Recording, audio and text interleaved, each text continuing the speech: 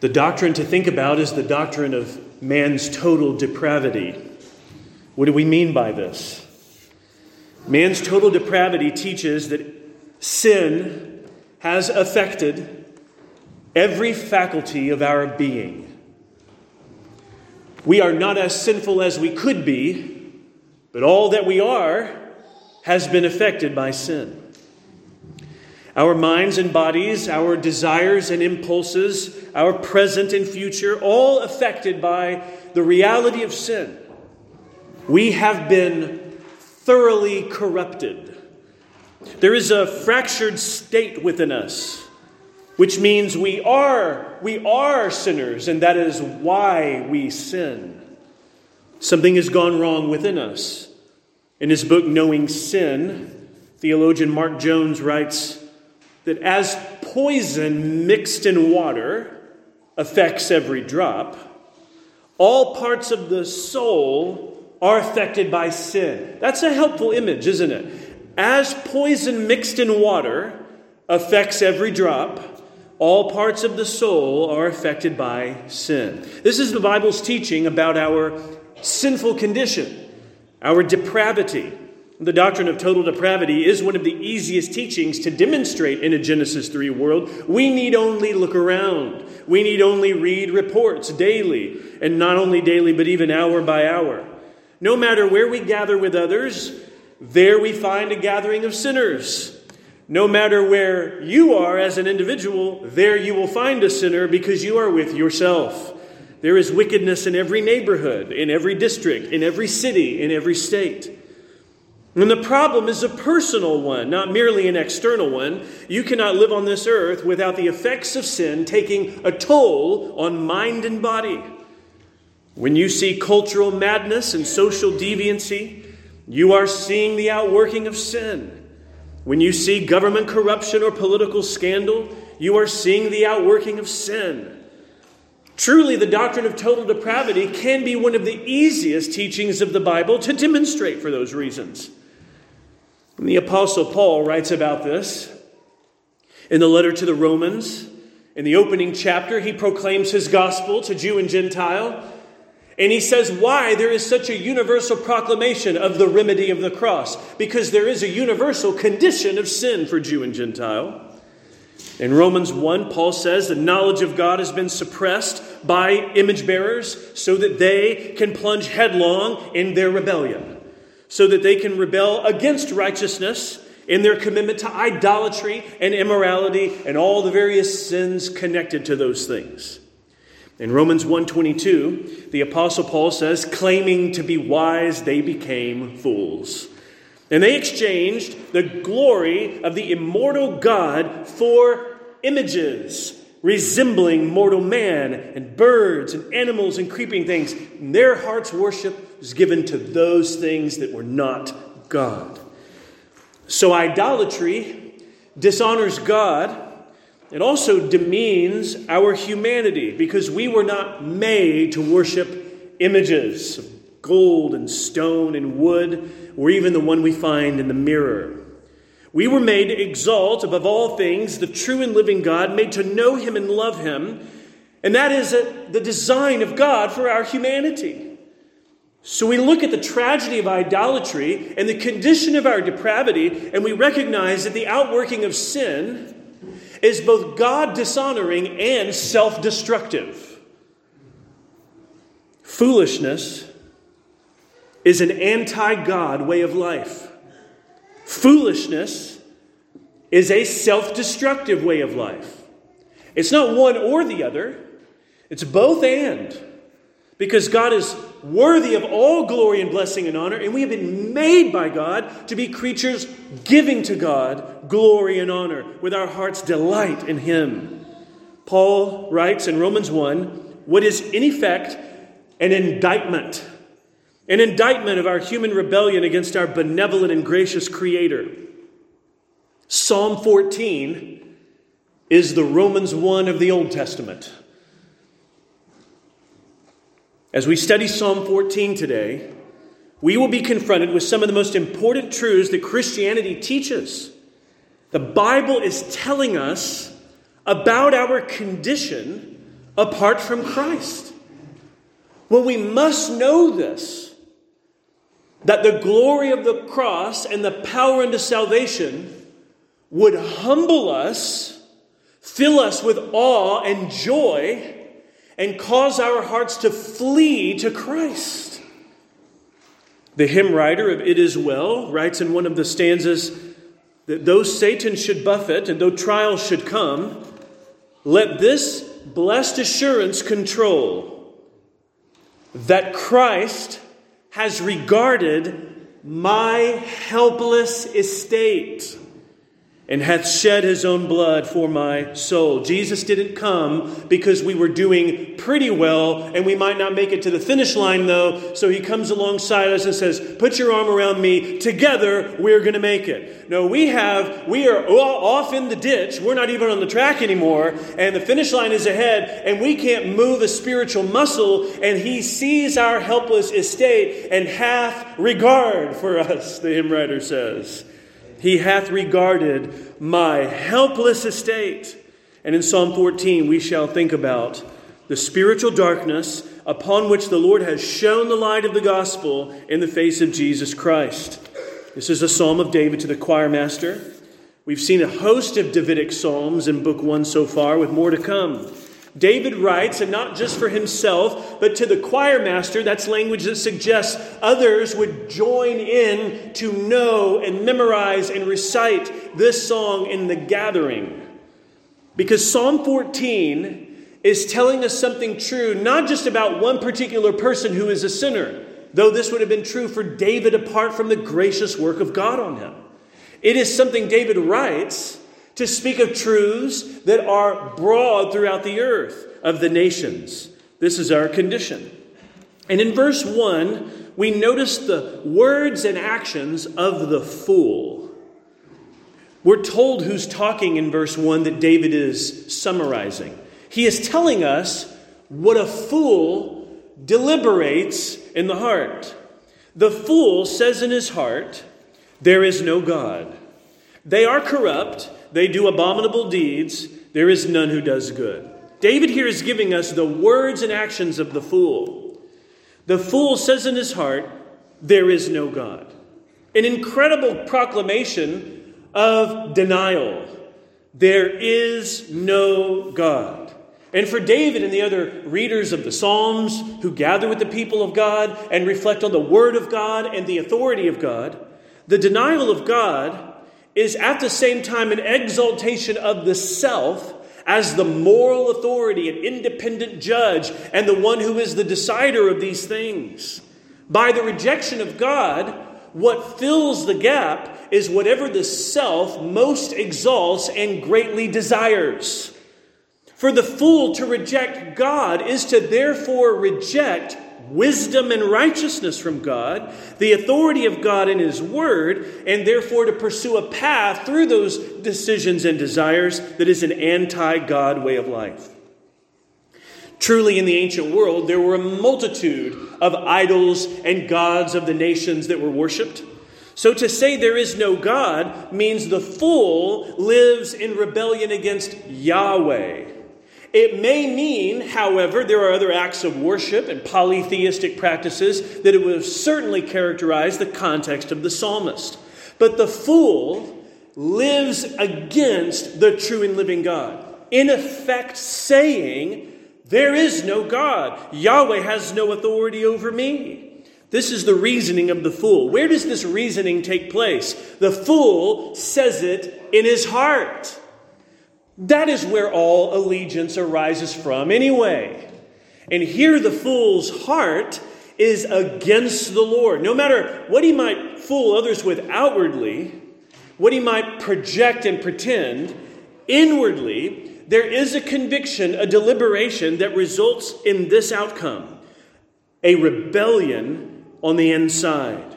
The fool's heart is against the Lord, and therefore, with such an anti-God way of believing and thinking, that orientation leads somewhere. They are corrupt. They do abominable deeds. There is none who does good. Line 2 is the result of line 1. Do you see? Line 1, the fool says in his heart, there is no God. So therefore, when the fool is making decisions and the fool is living out the desires and ambitions in this life under the sun, what is the result? Well, the denial of God certainly does not mitigate against the reality and objective effects of sin that nonetheless take their toll. So therefore, corruption, abominable deeds. There is none who does good. The fool, singular, in line 1, becomes the group of fools who adopt that heart mindset in the line 2. Those who think like this, what is true of them? Well, they are corrupted. The word corrupt there is a description of ruin. Ruin.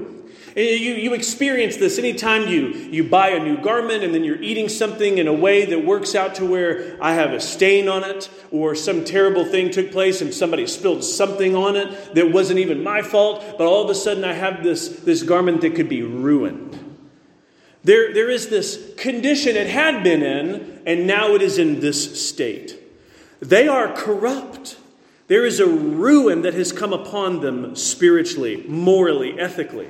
Their ability to make decisions and think well about the world is tremendously inhibited by their sin and folly. Folly inhibits us from loving God. Folly inhibits us from loving neighbor. That means if we have been made by God to love Him and to love our neighbors as ourselves, sin is the obstacle to doing those things well. And instead you have corruption and abominable deeds. That's a strong description. What kind of deeds? Abominable deeds, which is a description of something outrageous and outlandish. When people reject the Lord in their heart and they live out what they want in rebellion against righteousness, they can justify in their minds the most egregious things. Abominable deeds, it says here. When the fool is working out their desires and actions, the evaluation in verse 1 about the words and actions of the fool is that there is none who does good. This is a statement about what would be honoring God and blessing neighbor to the glory of God. That doesn't mean someone who doesn't know the Lord can't meet someone's need or perform this particular act that would seem in one sense good. We would all recognize horizontally from person to person, those kinds of things can happen. We're talking here about the kind of good that honors the Lord and comes from a heart pursuing love of neighbor out of love for God. The corruption of our sinful state and the commitment to abominable deeds means these people are not doing good. What are they doing? Wickedness. What they do is for their own selfish gain, no matter who it affects.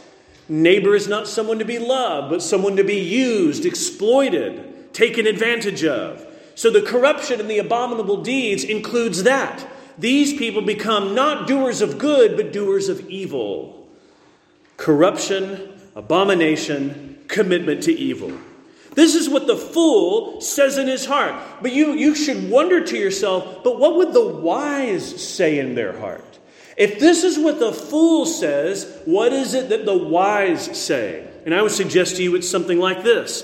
There is a God who created me to glorify Him and to enjoy Him forever. That is the kind of answer borrowed from the Westminster Catechism, and it answers that question, what is the chief end of man? So if the fool says in his heart, there is no God, what should we say in our heart to not have the mind of the fool? We should say, there is a God who has created me to glorify Him and to enjoy Him forever. That is what we know as the wise, trusting the Lord, learning His word, that should be our heart's deliberation.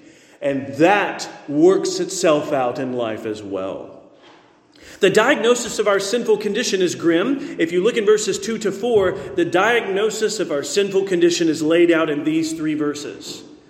In the Lord's viewpoint, we could call it, is what is spoken about. The Lord looks down from heaven on the children of man to see if there are any who understand, who seek after God. They have all turned aside. Together they have become corrupt. There is none who does good, not even one. Have they no knowledge? All the evildoers who eat up my people as they eat bread and do not call upon the Lord.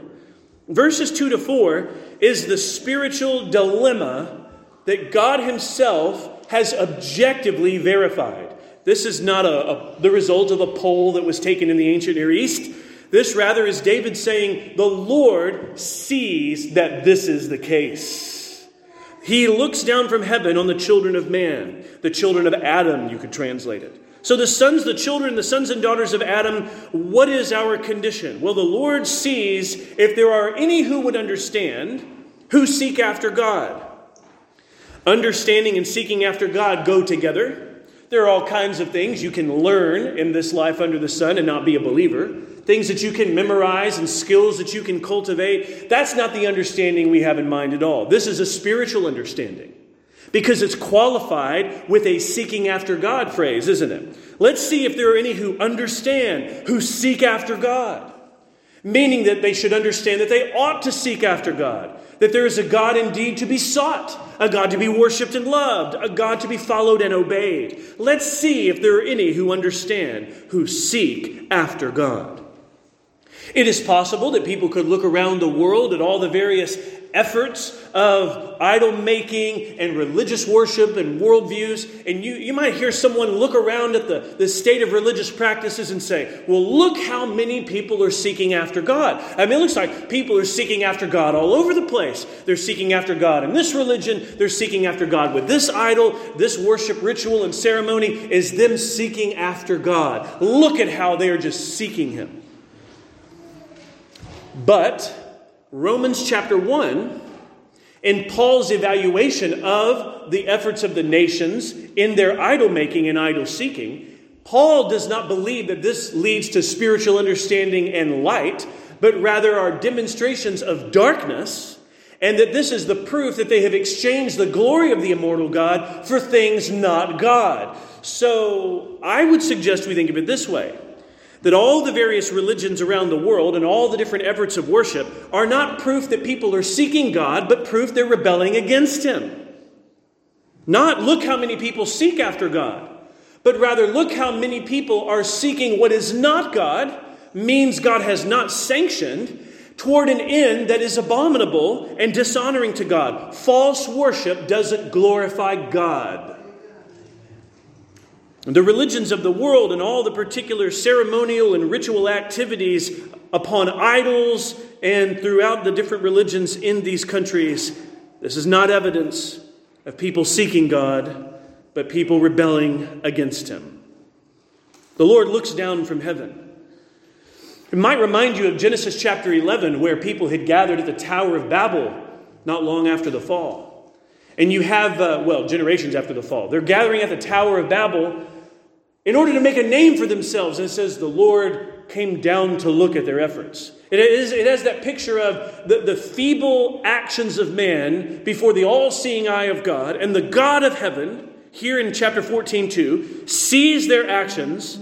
And there is widespread spiritual deficiency. A lack of proper knowledge of God. A suppression of the knowledge of God. Rather than a seeking after God, it's a rebellion against God. Verse 3 tells us that's what this is. They have all turned aside. If you were on a path heading a particular direction, you wanted this destination, this was the path that took you there, and you turned aside from that path, that's going to be a problem.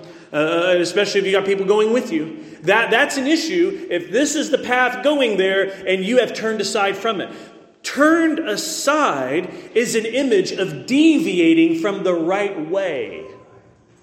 When the fool deliberates in their heart, there is no God, and living in an anti-God way from the inside out, they live turned aside from a path of wisdom and righteousness.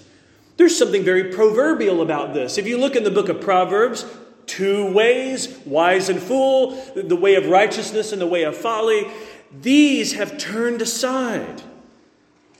Together they have become corrupt, emphasizing again the language of verse 1, that they are corrupt. There's none who does good, not even one. To say they're not doers of good, it's a negative way, no one does good, of saying they are doing evil. That's what they're committed to. In their heart, they are not committed to loving God and neighbor.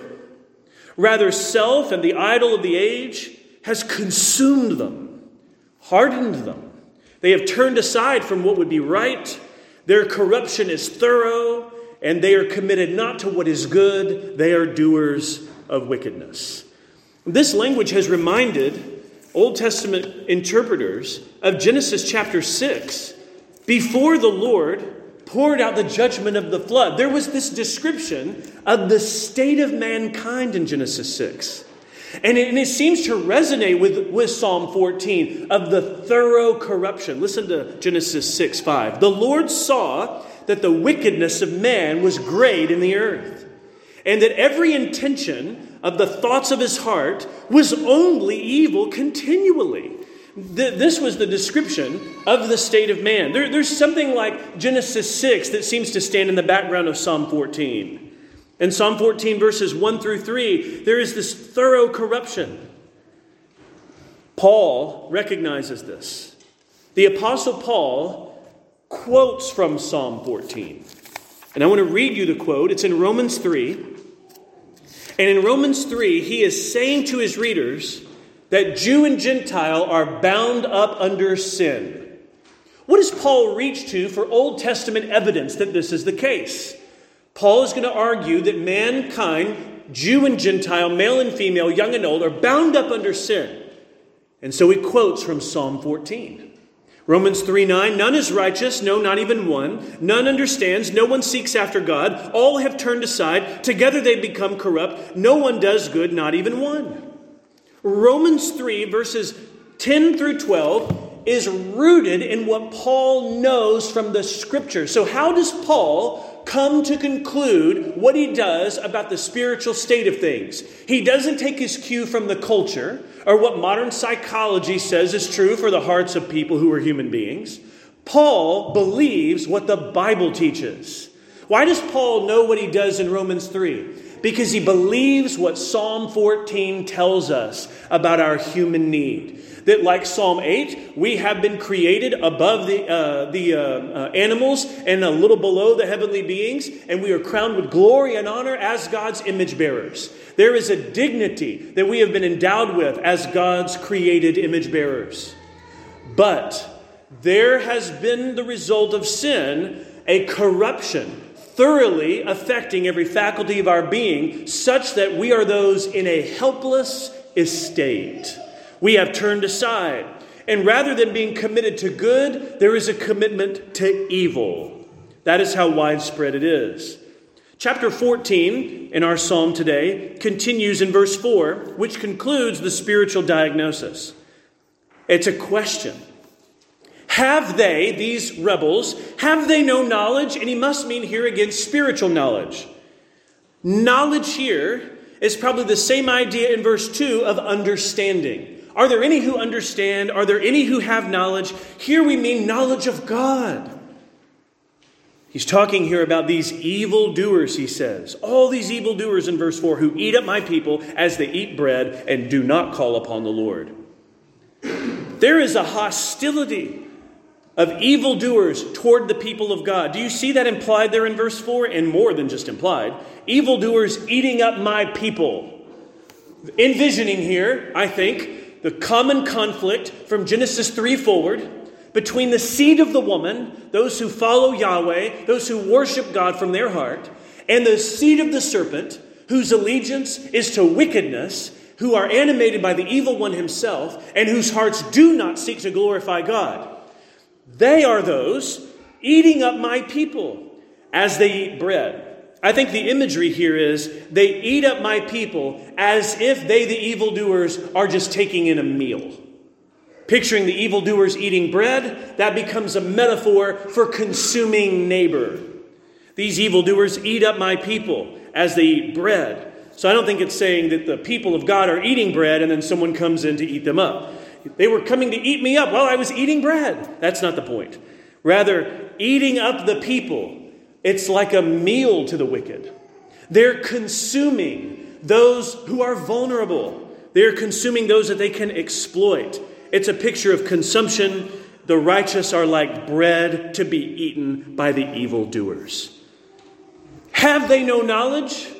Clearly, their knowledge of God is woefully deficient if this is the way they act toward their fellow image bearers. If the wicked have designs toward their neighbor that involve destruction and they carry those out, these are not people who fear the Lord.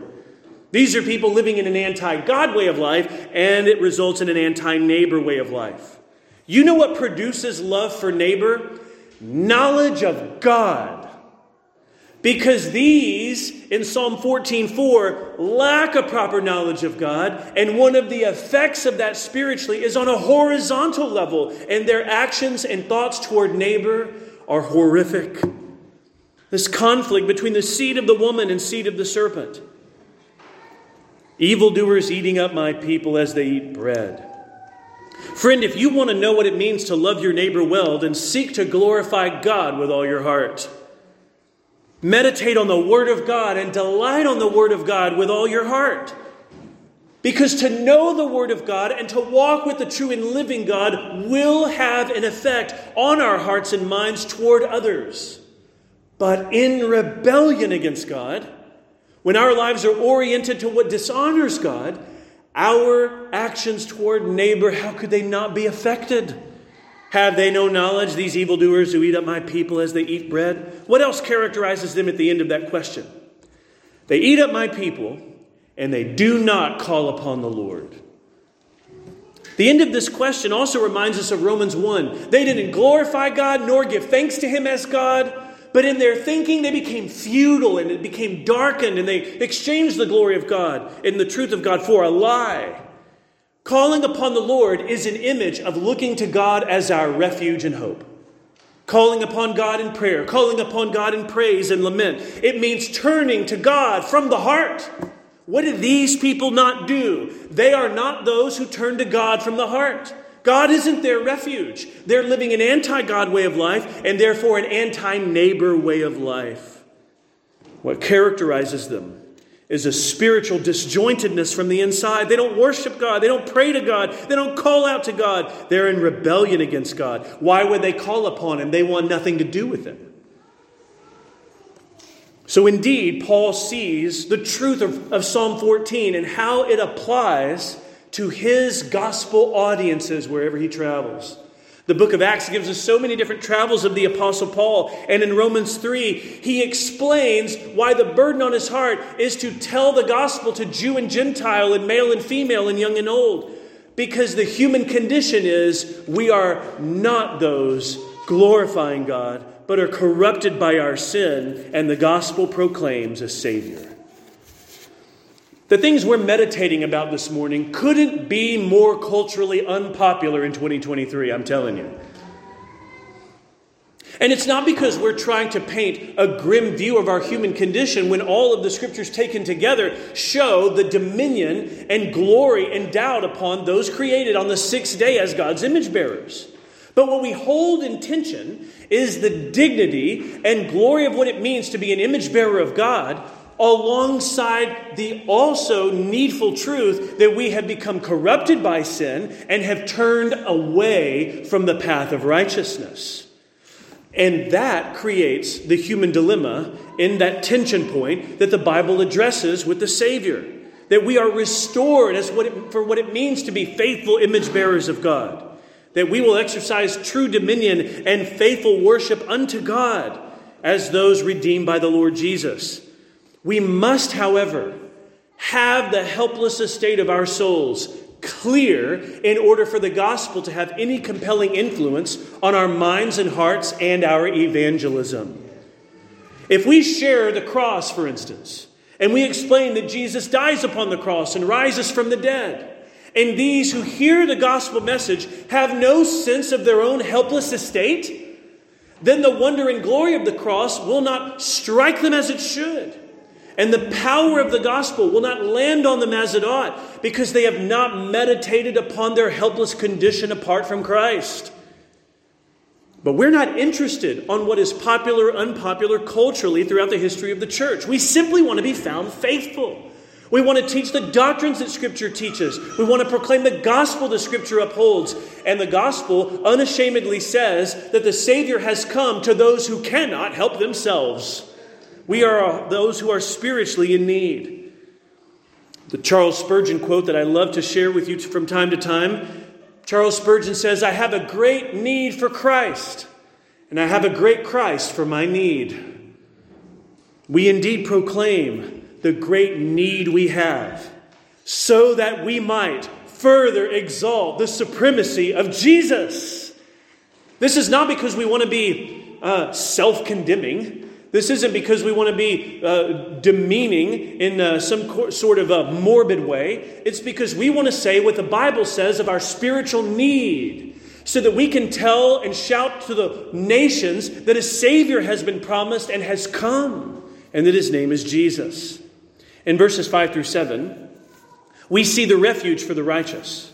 The wicked are spoken about first in verse 5, and then the generation of the righteous at the end of the verse.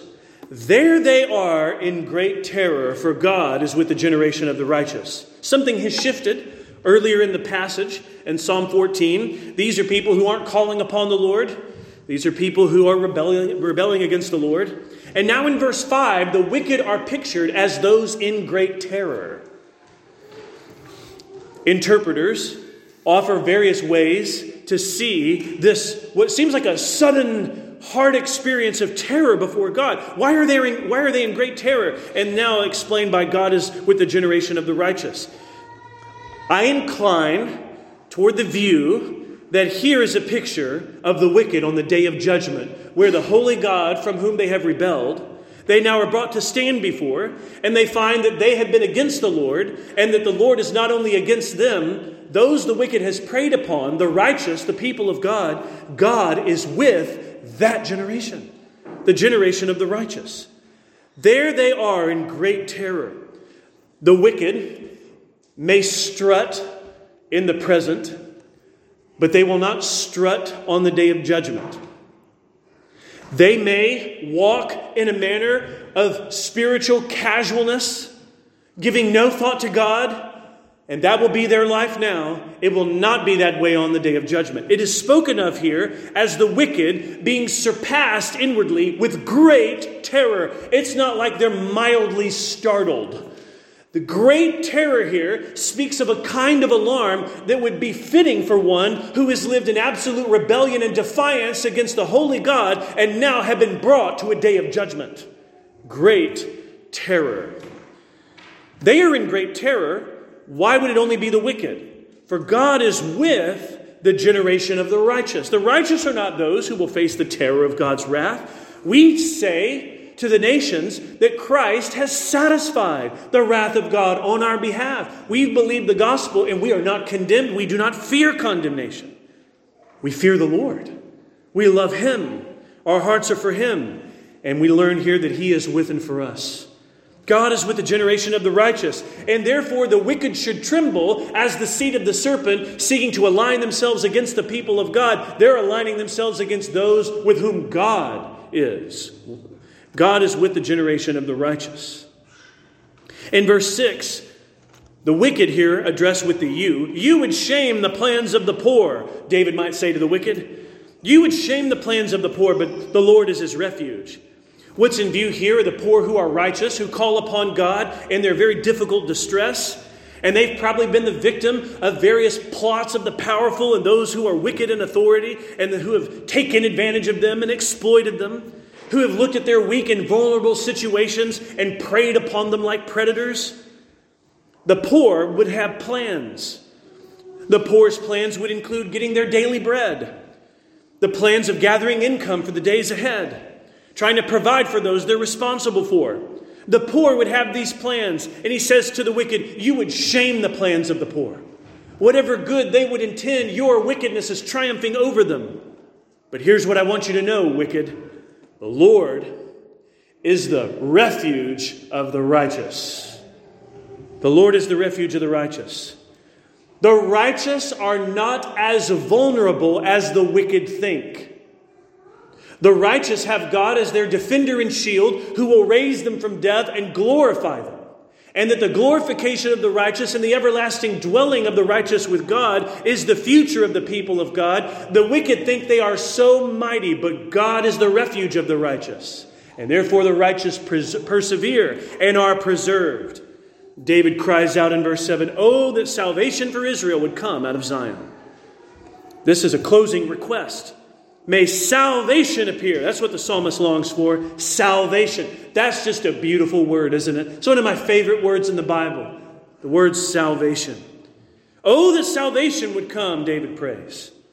This closing prayer says that salvation would be for Israel and out of Zion. Israel experiencing salvation would be exactly what the prophets long for. That the people who have the faith of Abraham would experience the deliverance by Abraham's future son. That the one who would be a true and greater Isaac and a true and greater David would come to bring deliverance for the people of God. The people of God who have the faith of Abraham will be delivered by his greater son, the Lord Jesus. In the first century Roman Empire, did not salvation come for Israel? Did Jesus not come, in fact, teaching in the promised land to Jews and to Gentiles? Did he not come to call those who were sheep of the house of Israel and of the Gentiles and the nations? Indeed, salvation came for Israel. David said, "Oh, that salvation would come," because he knows the promises of God. We say salvation did come because we know the new covenant work of Jesus. Oh, that salvation would come, and out of Zion, no less. Zion is an Old Testament word associated with Jerusalem. Well, indeed, Jesus rides to Jerusalem that he might fulfill his earthly mission and die outside the city gates. Indeed, salvation has come, and out of Zion, indeed, the Lord Jesus has come, whose very name is the name salvation. Oh, that salvation for Israel would come. Oh, so here's how the Lord answers that prayer. He gives us the Messiah, whose name means salvation. Oh, that salvation would come, and indeed it has, and his name is Jesus. Blessing has come. When the Lord restores the fortunes of his people, that would look like salvation.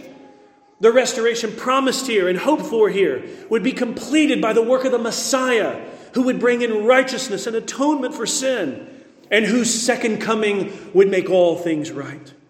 Oh, that salvation would come, and when the Lord restores the fortunes of his people, let Jacob rejoice and Israel be glad. Oh, for those who know what time it is on the redemptive historical timeline, for those who know what God has done in Christ, joy, delight, rejoicing, these are the words of the hour, aren't they? Let Jacob rejoice and let Israel be glad. The word Jacob here is reminding us of that name of the patriarch. But he was renamed Israel, and Jacob had 12 sons who led the tribes of the Israelites. So Jacob rejoicing and Israel being glad is about the same thing. Let the people of God rejoice when the Lord acts to bring restoration. And I want to declare to you this morning that Jesus has come bringing salvation and restoration to sinners, so let us rejoice. Behold Christ, the one whose name is salvation. Jesus would never say what verse 1 says, "There is no God." Jesus is no fool. In his heart, Jesus knows and says and does what is perfectly wise. He is not corrupt like the rest of sinners for whom he has come. There is no corruption in Christ. He does no abominable deeds. He's not a doer of wickedness. While everyone else might say there is none who does good, then we see Jesus who only does what is good. He never turns aside from a way of life and righteousness. He himself is the way, the truth, and the life. He seeks the Father, loves and knows the Word of God, and in all of his words and deeds fulfills the law in our stead. The reason we need to know about our helpless estate is because Christ has come to the spiritually helpless. And we can glorify Christ and turn to him as our refuge from our hearts, knowing that left to ourselves, we deserve judgment. In all of our corruption and all of our wickedness in our hearts and deeds, we are those who could never deliver ourselves by any merit we could offer. So God has sent forth his beloved Son. Let us look to Jesus. Let us call upon his name. Let us turn from sin and folly and rebellion. Walk in a way that pleases the Lord. Disciples following Jesus. seeking to grow in knowledge of God, seeking to be those who understand and do not turn aside, but rather by the Word of God are guided on a path of life because we are following the one who is the truth and the life. We are those who want to look to Jesus. Salvation has come out of Zion, and He's died on a cross, and He's risen from the dead, and He reigns with all authority in heaven and earth. Let's pray.